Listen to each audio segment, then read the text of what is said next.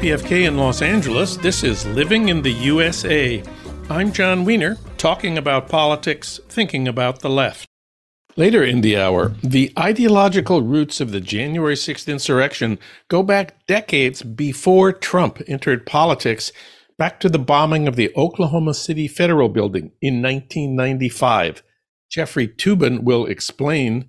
His new book is Homegrown, Timothy McVeigh and the Rise of Right-Wing Extremism. Also, we have a conversation with Margo Jefferson about her memoir, Constructing a Nervous System. Her earlier memoir, Negroland, won the National Book Critics Circle Award, and before that she won a Pulitzer Prize for Criticism for her work as book and arts critic for the New York Times. Constructing a Nervous System is out now in paperback. But first, today's political update with Harold Meyerson. Of course, he's editor-at-large of The American Prospect. Harold, welcome back. Always good to be here, John. Well, we need to talk about the debt limit deal that Biden negotiated with Republican Speaker Kevin McCarthy. The United States is going to run out of money on Monday unless Congress acts before that. We are speaking now on Wednesday afternoon, and we expect the House to pass this bill Wednesday night so that on Thursday, the crisis will be over. Of course, we might be wrong about that, but we're going ahead on the assumption that this is going to work. And the fact is, a lot of our friends are unhappy with this deal because there's nothing in it to raise revenues. It's entirely about cutting spending. Biden agreed even to cut the increase in IRS funding for tax collection. So this deal will actually make it harder to pay the debt. Under the deal, military spending will grow, but there will be cuts in education, housing, infrastructure, and health. For a lot of people, the worst part is Biden's agreement to make life harder for poor people by changing eligibility for food stamps and for the cash welfare program called Temporary Assistance for Needy Families. TANF is the acronym for the welfare program. TANF. By adding work requirements to both, virtually every study has shown that work requirements for these benefits do not lead to people getting jobs. The Center on Budget and Policy Priorities said the changes would cut benefits for hundreds of thousands of older people. But you say this deal that Biden negotiated is about the best progressives could have hoped for. Well, you know, this is the result fundamentally of the Democrats losing the House last November, because once you agree to negotiate on the debt limit, that gives Republicans more power than they otherwise would have to start slashing things. By the way, one saving grace of the bill is that it does require the House to pass appropriations bills, which puts a real limit on, their ability to slash stuff. If they don't pass them, as is often the case in Congress, the budget reverts to what it is now. And so even the defense increases, which are part of the debt ceiling deal, would not exist. Once you agree to negotiate, you're giving a modicum of power to the jerks who populate the Republican congressional delegation. And the name of the game becomes, is there anything you can get in return? And can you limit the damage? Tell us how you think the damage was limited here. Well, there's a huge difference between this deal and the deal that the Obama administration cut with the Republican Congress in 2011. The main difference, and it's a huge difference, is this. That deal placed a cap on government spending for 10 years. And what that meant was it really slowed the recovery from the 2008 crash. And it, really screwed up the lives, particularly of young people who were dealing still with, 8-9% unemployment in the middle of the teens. This deal only has a 2-year spending cut on it. That is, what Joe Biden learned, what you shouldn't do from the 2011 deal that he was party to, though not the, lead instigator of. That was the Obama administration as a whole. So that is its main saving grace. The other saving grace is that a lot of these cuts can be jiggled with, as we've seen, to minimize the damage. Just today, the Congressional Budget Office said that because the cut in eligibility for childless adults for food stamps and TANF, there already are limits. You can't, if you're 18 to 49, there already are, real limits on that. And this raised the age to 54. But it also gave a right to veterans and homeless people and young people coming out of foster care to have that. And the CBO today said, well, that means it's not really a cut. It keeps the level of spending, the same. It just, rules some people out and rules some people in. That's not an argument for, but it's emblematic of the kind of thing the Biden people finessed in the course of the negotiations. I have some other trouble with some things that they came out with. Tell us about those. What are your problems here? The main one, a lot of people thought there would be a deal on permitting. Now, the only thing that got permitted was Joe Manchin's damn pipeline. Yes. But there is a real crisis in electricity transmission. You can't move wind power and solar power through a pipeline. You need electric transmission lines. And the permitting process for these major electric transmission lines is eternal. There was one project bringing wind power from Wyoming to California that just got approved after 18 years in gestation with appeals and what have you. So a lot of Democrats were hoping that there would be a real simplification of the permitting process, but there's none of that in the bill. The fact that there's nothing there is a major deterrent from moving wind and solar power so that it could light up distant cities and farms and what have you. I am severely disappointed at that. Heather Cox Richardson points out what Biden has accomplished despite these cuts. The American Rescue Plan gave the United States a faster economic recovery from the pandemic than any other major country. The so-called bipartisan infrastructure law has already funded something like 32,000 projects already in more than 5,000 communities in all 50 states. The Inflation Reduction Act made the biggest investment in addressing climate change in our history. The CHIPS and Science Act has attracted over $220 billion in private investments in high tech, a lot of it going to Republican states like South Carolina and Georgia. And for working people, the Democrats under Biden reversed the widening income gap between wage earners and upper income professionals, been growing for the last 40 years. The pay of those making an average of $12.50 an hour grew by almost 6% from 2020 to 2022, even after inflation. So he does have some genuine achievements. Some would even call them historic. I would call them historic. When you reel off those statistics and about how many infrastructure projects and how many electric battery factories and things like that have sprung up, we're on, to use a historic metaphor that not everyone will follow, we're on Harry Hopkins territory here. This is the government intervening in the economy to boost it at a level that in peacetime, that we haven't seen since the New Deal. And that's a huge achievement.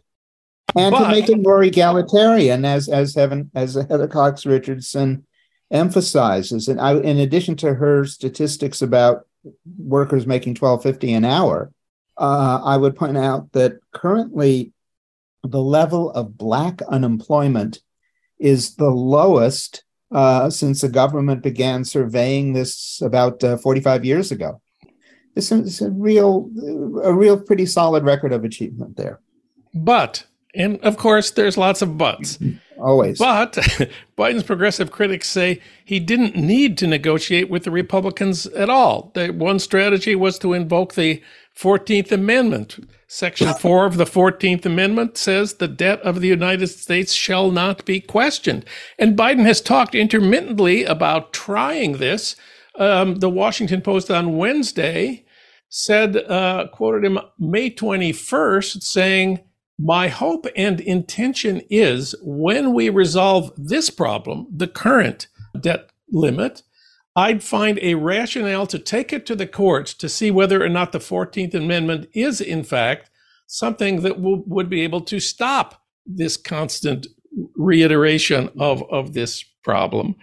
He didn't have to wait to test this. He could have done it now, and that would have put a lot more pressure on the courts to actually endorse it than if it's some hypothetical that he brings up next year or something.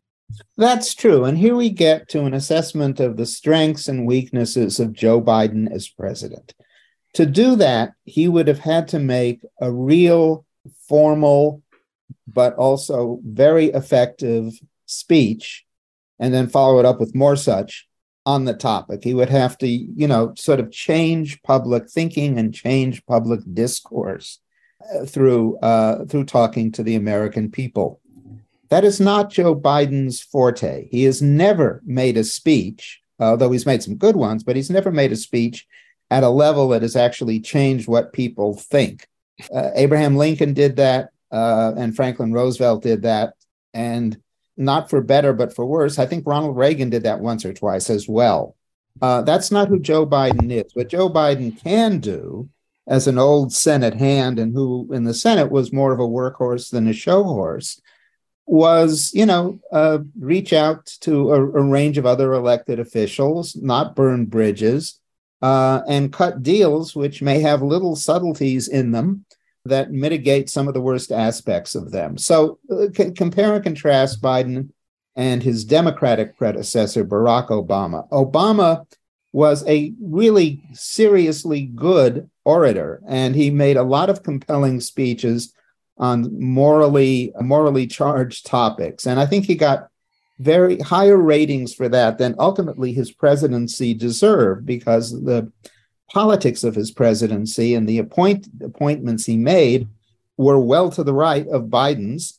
And, the difference between the two is the difference between the 2011 debt crisis agreement and the one that's, being voted on as we speak.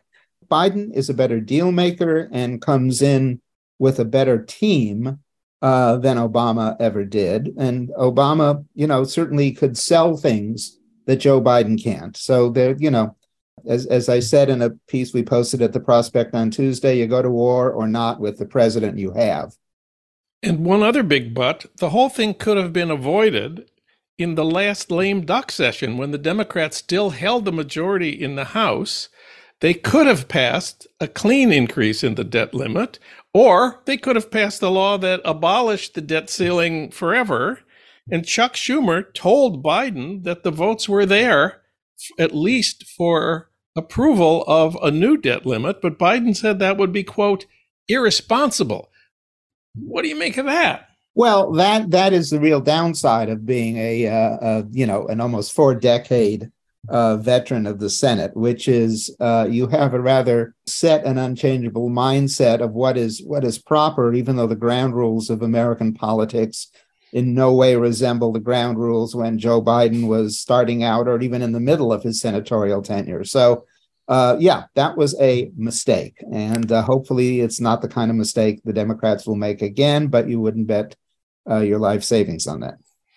So as we speak on Wednesday afternoon, I said we expect this bill to pass the House. Then, of course, it goes to the Senate like all bills. Marjorie Taylor Greene supports this bill. Ron DeSantis has come out against this deal. Can we be confident it will pass? Oh, I'm confident it will pass. I mean, it only needs 9 Republican senators out of the 49 who are in the Senate to clear the 60-vote cloture bar. And I'm absolutely confident of that. But the Senate gives individual senators the power to gum up the works. They can delay things and such, and therefore you would almost expect that Rand Paul will try to do that. Maybe Ted Cruz will try to do that. And someone like Cruz is really at that point kind of the representative of pretty much all the Republicans running for president. There's no penalty to posturing to the far right in the Republican Party because that's who votes in Republican primaries. So, I think there will be some moves to delay it. I don't think, I think Mitch McConnell will find a way around the Rand Pauls to get it to Biden by Monday, which is the deadline date. Well, now it's time for news of the class struggle in America, regular feature of this broadcast. Starbucks closed all of its Ithaca locations a year after workers unionized. The now unemployed Starbucks employees of Ithaca say the fight is far from over. They are now running a campaign to pressure Cornell University to divest from Starbucks. This is not the first time a major national employer has decided to close its operations in an area rather than allow unionization. Right. Well, famously, there was one Walmart in Texas that had a meat market in it, and the butchers voted to go union. How many butchers were there? I think it was fewer than 10. Yeah. Walmart's response was to close all meat departments in every Walmart in Texas and in the 6 surrounding states. So, that's, you got a fly on the wall and you kill it with a howitzer. And there's definitely a tradition there. And, Howard Schultz has become the 21st century version of Sam Walton when it comes to just pathological opposition to any degree of worker power. And now it's time for your Minnesota moment. News from my hometown of St. Paul that you won't get from Sean Hannity. The Minnesota governor vetoed the gig worker minimum pay bill that the state legislature passed this week and that we celebrated on this program last week. Governor Tim Walz vetoed a bill that would have provided a minimum wage and other protections for Uber and Lyft drivers, at least $1.45 per mile they drive with a passenger and 34 cents a minute. And it would have established a review process letting drivers protest when they were deactivated, i.e. let go, fired by Uber and Lyft. Walz sided with the arguments of Uber and Lyft that this minimum pay was too high for a place like Minnesota, and Uber said it would pull out of Minnesota at the beginning of August if the bill passed. So we seem to have another case here of a maniacal opposition to unions and with effective political pressure in a liberal state. Absolutely.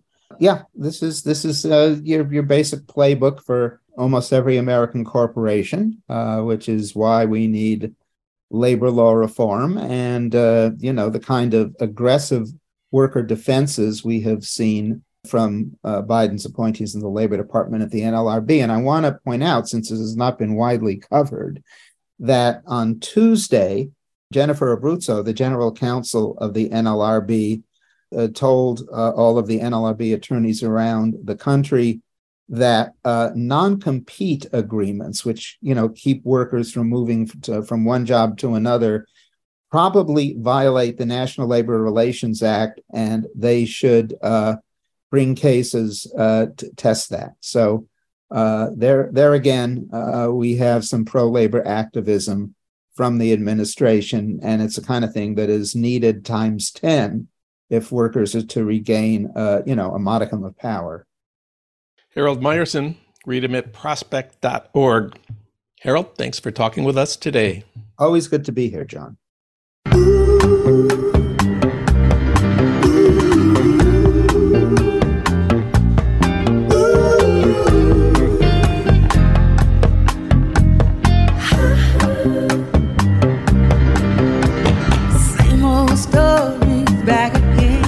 It's the same old story. This is Living in the USA, and I'm John Wiener, talking about politics, thinking about the left. It's been 28 years since the bombing of the Oklahoma City Federal Building in 1995, carried out by Timothy McVeigh, killed 168 people, including 15 children in the daycare center. There's a direct link between that event and the insurrection of January 6th. That's what Jeffrey Toobin argues in his new book, Homegrown, Timothy McVeigh and the Rise of Right-Wing Extremism. Toobin is the author of many bestsellers, including The Nine, Inside the Secret World of the Supreme Court. We talked about it here. We reached him today in Manhattan. Jeff Toobin, welcome back. Hi, John. Well, let me start by listing the ways the Oklahoma City bombing was different from the January 6th events. It was not an attempt to overturn a presidential election. It was not an attack on the Capitol building or on Congress. It was not instigated by a defeated presidential candidate. And it was not a mass event involving thousands of people fighting the police for hours. Nevertheless, you do make a convincing case about the direct links that make January 6th, in your words, the culmination of the principles and tactics of Timothy McVeigh. Tell us about those links. Well, the links are really ideological. McVeigh was motivated, above all, by an obsession with gun rights and what he called the Second Amendment, his understanding of the Second Amendment. And if you look at right-wing violence in subsequent years, including January 6, 2021, the fixation on gun rights is a constant among them all, as is the belief that violence is an appropriate way to achieve political change. And the third thing that is a link, and one that was, to be honest, quite, somewhat of a surprise to me, was a persistent desire to identify with the American Revolution, that McVeigh had memorized the Declaration of Independence, not just the famous part at the beginning, but the parts where Thomas Jefferson outlined his grievances against the King of England. And if you look at January 6th in particular, you see this continuing attempted association between rebellion against an evil federal government with rebellion against an evil kingdom from across the Atlantic. So those are just three of the examples of the ideological links between McVeigh and the January 6 people. A key part of your book, Homegrown, is your revelations about the trial and what was left out or what was misleading in the trial. It portrayed Timothy McVeigh as a lone wolf, and you show that, in fact, he wanted to start a movement which today seems extremely important. Why was that left out of the prosecution case, and who made that decision? Well, one of the protagonists of Homegrown is Merrick Garland, who at the time was a senior but not very top Justice Department official, who was assigned supervision of the Oklahoma City bombing case. One of the odd, interesting facts that I learned is that he actually wanted to try the case, but his boss wouldn't let him because she wanted him to take charge of the Unabomber investigation, which was floundering at the time, well before the arrest of Ted Kaczynski. But Garland had a particular aversion to what was going on in the O.J. Simpson criminal case, which was unfolding at precisely the time of the Oklahoma City bombing. And he wanted the McVeigh prosecution to be very different. He wanted it to be very much lower profile, very much focused on the evidence. He didn't want any celebrity worship involved. And he was the person who really urged the prosecutors to keep the case very narrowly tailored to the precise evidence against McVeigh and Terry Nichols, his co-defendant. I don't really fault Garland for that. That given what his obligation was at that time, I think that was an understandable decision. However, I do think that has informed his extreme reluctance as Attorney General to talk about the larger threats involved. So Merrick Garland wanted to keep this as narrow as possible, but there was another person who wanted to look at the big picture. And that was Bill Clinton.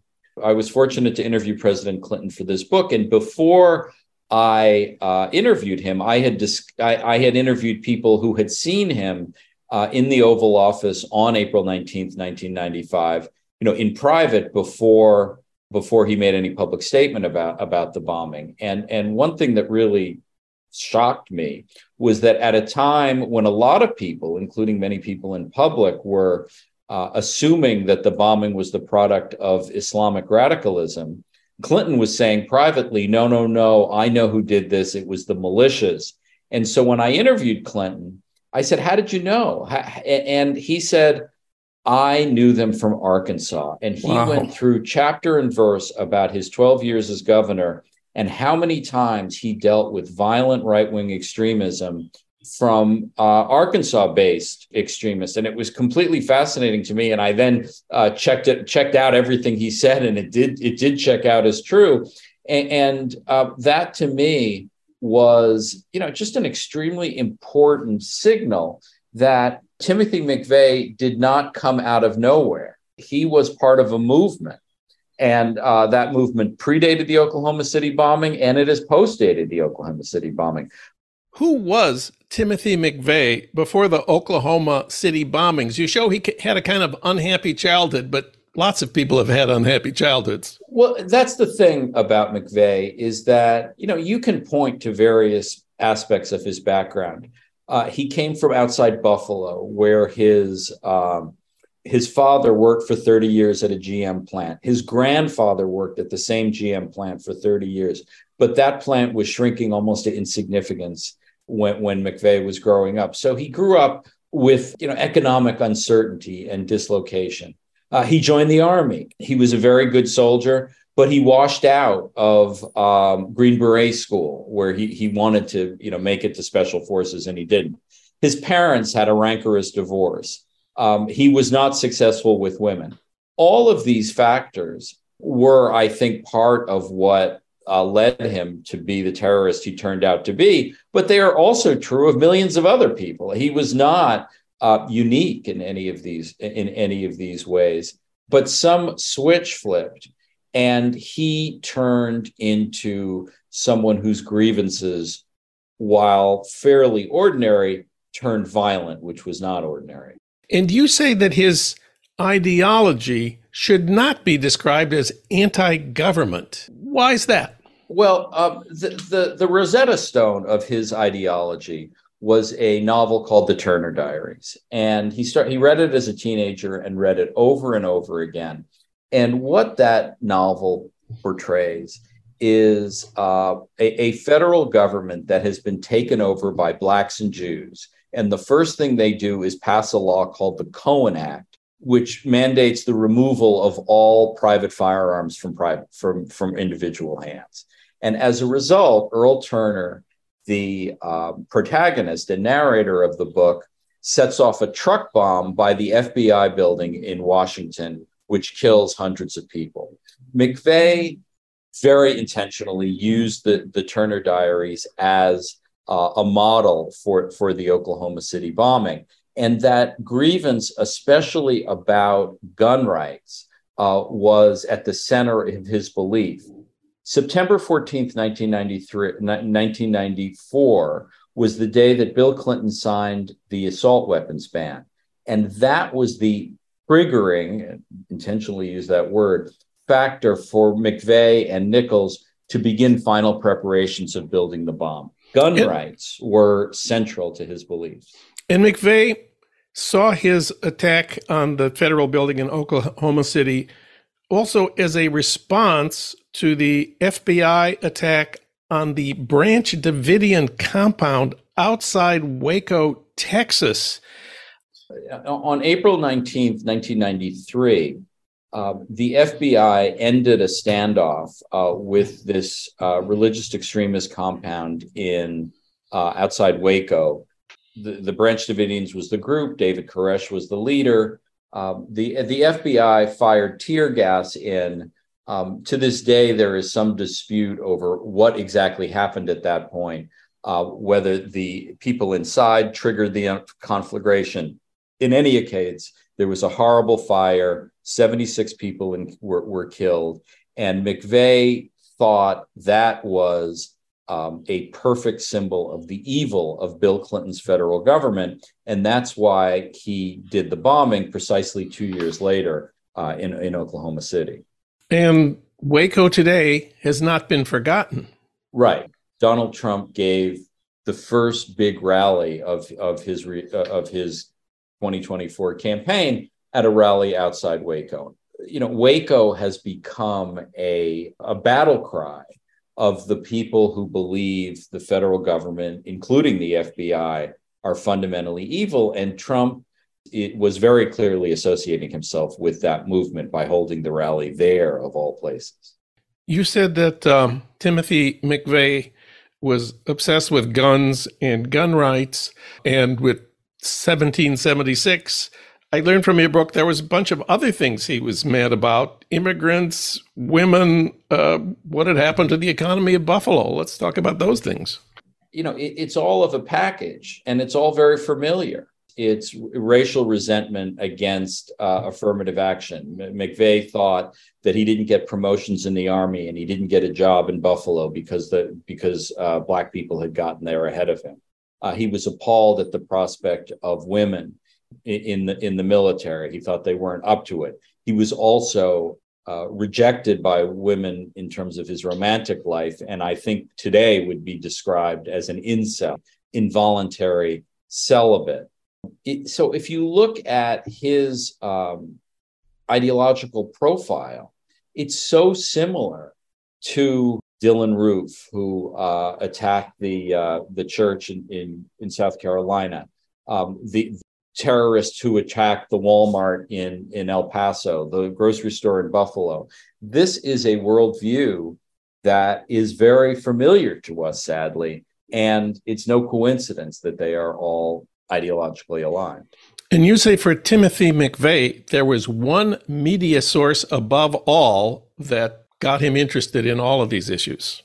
He was a ditto head. He was a Rush Limbaugh fan. And one of the amazing aspects of this story was McVeigh had this incredible ability to take long drives across the country. He would go from Buffalo to Michigan, where Terry Nichols lived, to Arizona, where his friend Michael Fortier lived, to Waco, where he watched some of the siege, to his sister in Florida. He drove all over the country, and he always had 3 hours of Rush Limbaugh. And if you look at the way he expressed himself in letters during this period, it was right out of the Limbaugh phrasebook.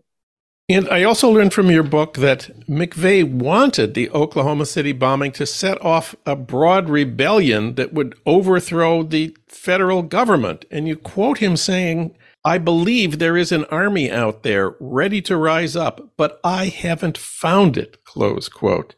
What's changed since 1995 to bring this army together? Well, this to me was the central difference. We've talked about the similarities, but the difference between McVeigh of 1995 and the extremists of today. McVeigh had no mechanism, no ability to find other extremists. He'd go to gun shows. He tried to talk to people. He sold the Turner Diaries. It wasn't efficient. He didn't have the personality for it. But what's different is the internet and social media. What prompted me to write this book, John, which got me interested, I had covered the McVeigh and Nichols trials back in 1997, so it had always been rattling around my head. But in October of 2020, that was when the FBI arrested the plotters to kidnap Governor Whitmer of Michigan. And I saw that they were affiliated with the Michigan militia, which was the same group that Terry Nichols, the co-defendant, had been affiliated with in Michigan. And I said, I know these people. I know what they believe. And that was the first of the connective tissues that I discovered between McVeigh and the current day. The internet is one huge change since then. There's one other one, which was September 11th, which of course made it seem like it was Islamic extremists that were the biggest threat to the United States, not domestic terrorists. What happened after 9/11, and look, given the magnitude of 9/11, it's not surprising that it had a major impact on American life. But both by accident and very much by design, people began to see terrorism as exclusively an Islamic phenomenon. And that, of course, was never true. But there was certainly an effort on the right to distract people from the persistence and danger of right-wing terrorism by trying to argue that it was all Islamic. And the epilogue to Homegrown really spells out how many Republicans tried to pretend that right-wing terrorism doesn't exist, and at the same time showing that it was very much still present in American life. Well, bringing it up to the present, there have been a lot of complaints about Merrick Garland for the last couple of years, that he's been too slow and too timid in pursuing the January 6th crimes. But now we've seen that his prosecutors have convicted the leaders of the Proud Boys and the Oath Keepers on the charge of seditious conspiracy, a really serious charge. That is big. It is big. And I want to be very clear about what I think about Merrick Garland. I think the substance of what he has done has been very impressive. They've prosecuted almost 1,000 people, including some, as you point out, on various serious charges. I'm a former federal prosecutor myself. I know that complex cases take a long time to put together. So I'm not prepared to criticize Merrick Garland for failing to prosecute the higher-ups in the January 6th conspiracy. Let's see what happens. That investigation is very much ongoing. The nature of my criticism is that Garland has not used the bully pulpit of Attorney General to talk about the threats that right-wing extremism presents. He is someone who believes that the Justice Department should basically only talk in a courtroom, and I don't think that's correct. I think it is important to point out the magnitude of the threat the country faces from the right. He has alluded to it. Chris Wray, the director of the FBI, has alluded to it. But this is a real threat, and I think it's incumbent upon the Attorney General to keep talking about it as well as keep prosecuting it in the courtrooms. And finally, one of the most impressive things about your book, Homegrown, is the huge amount of information you learned about Timothy McVeigh, much, much more than was ever revealed in the trial. How were you able to do this?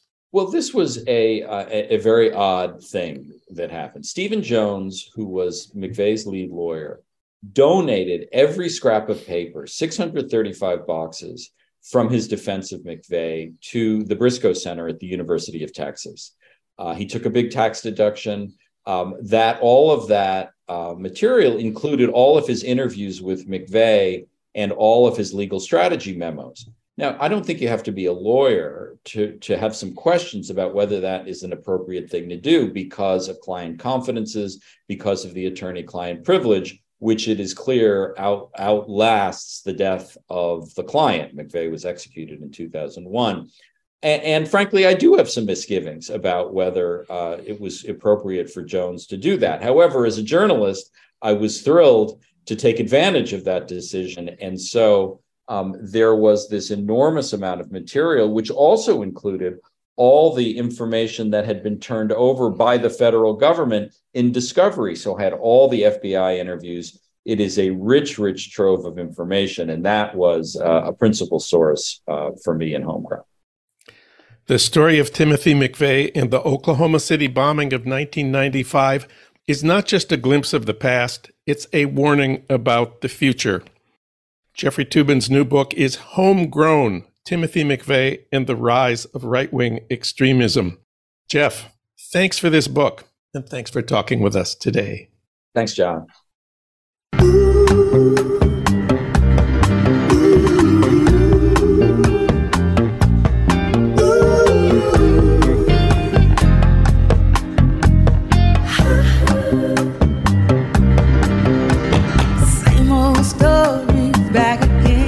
It's the same old story. This is Living in the USA, and I'm John Wiener, talking about politics, thinking about the left. Now it's time to talk with Margo Jefferson about her new book, Constructing a Nervous System, a Memoir. Her earlier memoir, Negroland, won the National Book Critics Circle Award in 2016. We talked about it here, about growing up in Chicago in a world of black respectability, and then going to college in the Black Power era. Before that book, she had won a Pulitzer Prize for criticism for her work as book and arts critic for the New York Times, and she's also written for The Nation magazine. Margo Jefferson, welcome back. Thank you. Glad to return.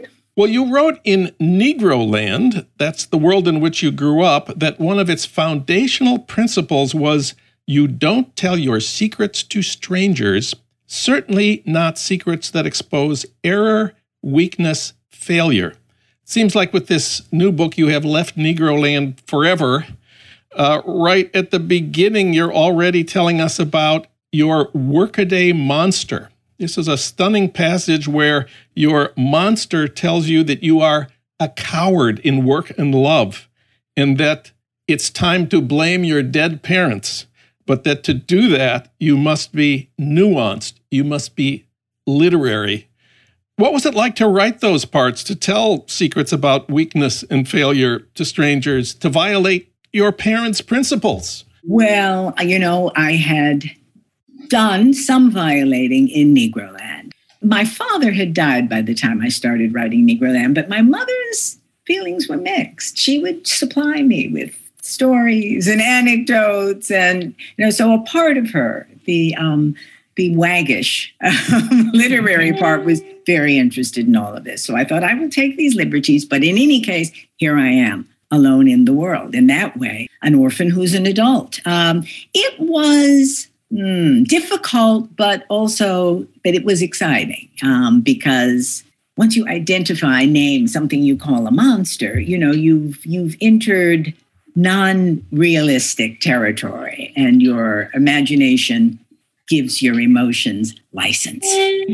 So I thought, all right, and it's a code. It's a series of metaphors, so it's fine, and the thing that I suppose I still dread about self-revelation is self-satisfaction, exonerating yourself somehow by some means or another when nobody else gets exonerated or excused. And I wrote that, and I tried to write it, and I think I did in a way that pointed the ironies, the tiny little self-indulgent hypocrisies, but necessities also, emotional necessities that pointed them out and made them into a story, a dialogue, a scene. And that old trope of the second self, which the monster is in a way, it's amazing how flexible and fluid that one still is. Well, most of the book is not about your monster. There's many exhilarating parts, like you and your sister doing Ike and Tina. It's 1961. You were 13. Were you Ike or were you Tina? Well, I was both the Ikeettes initially, and then I really had to step in and be Ike. My sister was claiming Tina. So I had to work with that as best I could. All of us were thrilled by their music, and every girl, was enraptured by Tina. But since she claimed her, I had to, like an actor with maybe a lesser part, I had to do what I could, and I ended up getting left with this unexpected interest, continuing lifelong interest in the chilly killer mysteries of Ike Turner. On the other hand, Ella Fitzgerald, we have to talk about you and Ella Fitzgerald. Her singing was perfect, but there was something about Ella that bothered you, the way in which she was not perfect. Exactly. I, of course, first heard her, as everyone of my generation did, when I was a girl. And the records were dreamy, and my parents spoke about them, and that voice is enchanting. But as a little girl in the 50s and, into the 60s, I was craving, questing for glamour, for irreproachable, flawless glamour. I think all girls of all races and ethnicities there was a particular intensity if you were Black or another person of color, because, you were not sanctioned as a potentially beautiful, desirable creature by the larger culture. So, the investment, for example, in Lena Horne, who was accepted, as an icon of culture, was huge. So Ella threw me off.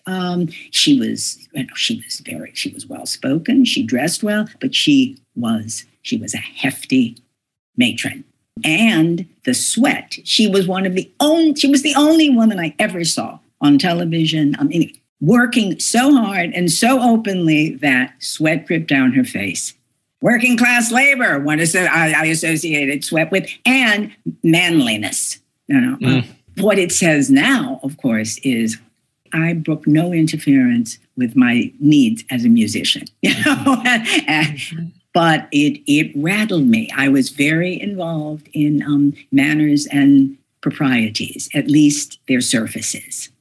And, very anxious about what you violated and what the cost was.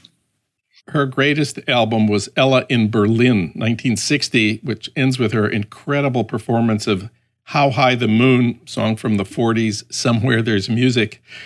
This super fast scat singing of hers draws on quotes from, you discovered 45 other songs, including to the tune of Smoke Gets in Your Eyes. She sings Sweat Gets in My Eyes. Ella drawing on 45 other songs in 6 minutes of singing is a little bit like what you do in this book. Oh, don't I wish. But let's say it became a kind of model, at least for me. That's right.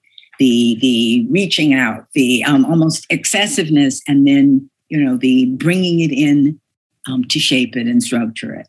Yeah. Well, that's very nice. I love that. I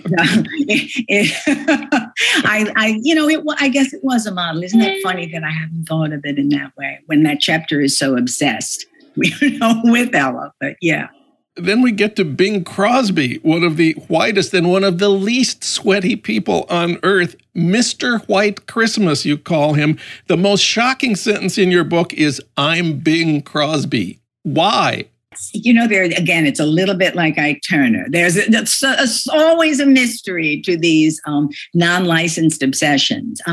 But I must also add, one of the things that intrigued me, first of all, there's a kind of triumphant, traditional, mainstream, nothing is disturbing, the rules and regulations and myths of American culture, utter power, white male power, uninhibited, uninterrupted, not having to labor, to assert itself, being very cool. And that spectacle was fascinating. The other thing, though, that intrigued me, which Gary Giddens, of course, explores so well in his Bing Crosby work, he had begun as a pop jazz singer who worshipped Louis Armstrong and Big Spiderback and Ethel Waters. And you can hear, again, it's that sense of the double and triple personalities. You hear that in the early work, with the Paul Whiteman Band, with the, quote, rhythm boys. Then you watch these transformations, into Dear Hearts and Gentle People, into the Bob Hope movies, into a frightening kind of Mr. America. But that he could get away with all of it is what fascinated me. And that's what made me feel that it was in my version of claiming the license that a minstrel has. You put on that mask because they have something you want, but you drop it when it's over. It's presuming. It's presuming. So I wanted to reverse that power dynamic. One of my favorite moments in the book comes when you're in 8th grade, 1960, when you see West Side Story, the stage play, with Chita Rivera singing, I Want to Live in America. You write, Latins are a deluxe signifier for Negroes on stage and screen, an alluring, enviable addition of non-white people with histories not wholly bound to the history of slavery in the United States. What a great sentence. Well, thank you. And also with a range of looks that allowed them, the lighter skin sometimes, the straighter hair, I'm Mexican. Not that now that's been turned into, by certain right-wing quarters, an insult. But in the old days, that was somewhere. It still had a place in the culture. The same was true if you think of, and which I think I did write about in Negroland, Flower Drum Song, for example, and The King and I, Asians could occupy that same role from the point of view of Blacks in those movies. A limited, controlled, and contained glamour, but glamour. Can we talk about Black feminist anger modes? What you call your muses, your coaches, and your exemplars, which I guess starts with Nina Simone. You say, my friends and I were besotted with Nina Simone. You call her works in the 70s an oracle of our collective grief and fury. Wow. She was. And actually, interestingly enough, for male listeners too. She really claimed that grief and fury. Having begun always with that extraordinary voice and power, but having begun much more in the kind of jazz American popular song mode. Those first, that first album, her versions of I Loves You, Porgy, or Mood Indigo, but always that intensity that implied, I'm controlling this song. The song is not controlling me or offering me a vehicle to be enchanting. I'm controlling it. I'm interpreting it. I'm crafting it with my persona. And then, she did move into this really almost epic political God and goddess-like presence. We didn't know at the time that she was. Now we do. At the same time, suffering hugely, emotionally, bipolar, etc., which makes her to me all the more impressive, actually. Yeah. With an edge of tragedy, because of all that pressure placed on her to be, as a radical, even as a Black radical, exemplary, as had been pressed on her when she was more a jazz performer, but astonishing, one of a kind. But you decide that you prefer for yourself what you call the counter diva mode, where anger uses comic brevity. Tell us about that. Well, we work with our limitations as well as our advantages. So I recognize, particularly from my very early days dabbling in acting, that I do better with certain modes of aggressive reserve and underplaying something rather than overplaying it. So, one studies that. And that whole chapter of female anger, which actually starts with adolescent, modes. It really is all about how you make your way through all of these feminine styles, some blatantly angry, very few, in the early days, some very with angry subterfuge, and you adapt what you can for your own circumstances, and also for your own aesthetics, with my sister as it was Martha Graham, she was a modern dancer, but, when she saw Martha Graham pull a red cloth out of what were her innards to simulate Medea, where else could you achieve that kind of power? You internalize those things. And every movie of Bette Davis is for the same reason. Even when Betty lost, her style won out and her will won out.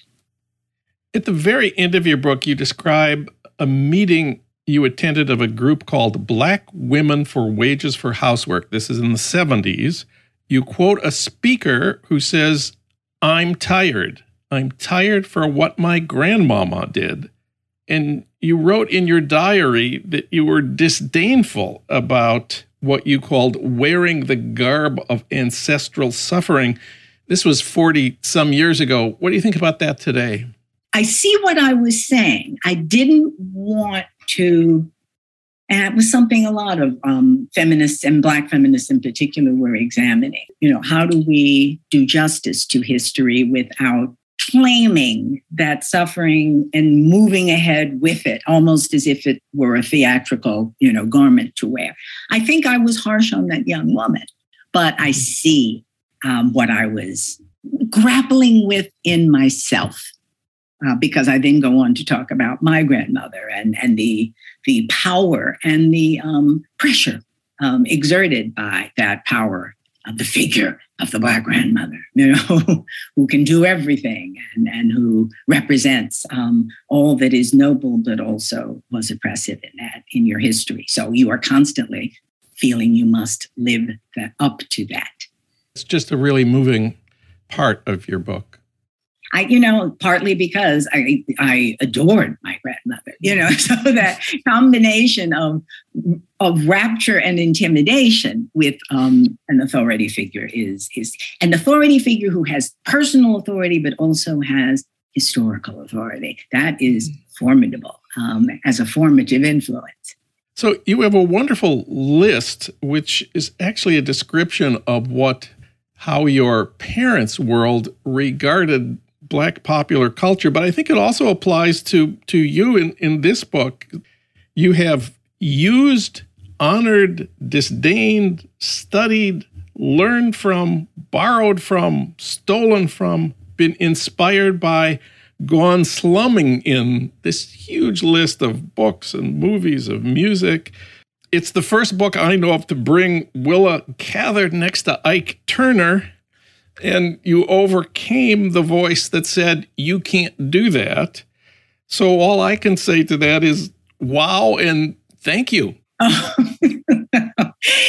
me just add that Willa and Ike are not in the same chapter. They inhabit this larger landscape of the same book. And yes, that passage you read, I believe that, I was writing, I think, in that passage, you should say, about our relations to Black culture, but it's also what I'm doing with white culture, isn't it?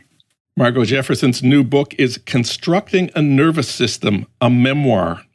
Margo, thank you so much for talking with us today. Thank you. We spoke with Margo Jefferson about constructing a nervous system in April 2022. The book is out now in paperback.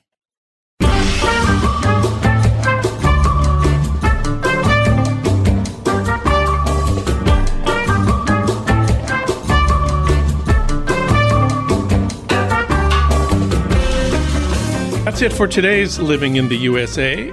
Our social media maven is Renee Reynolds.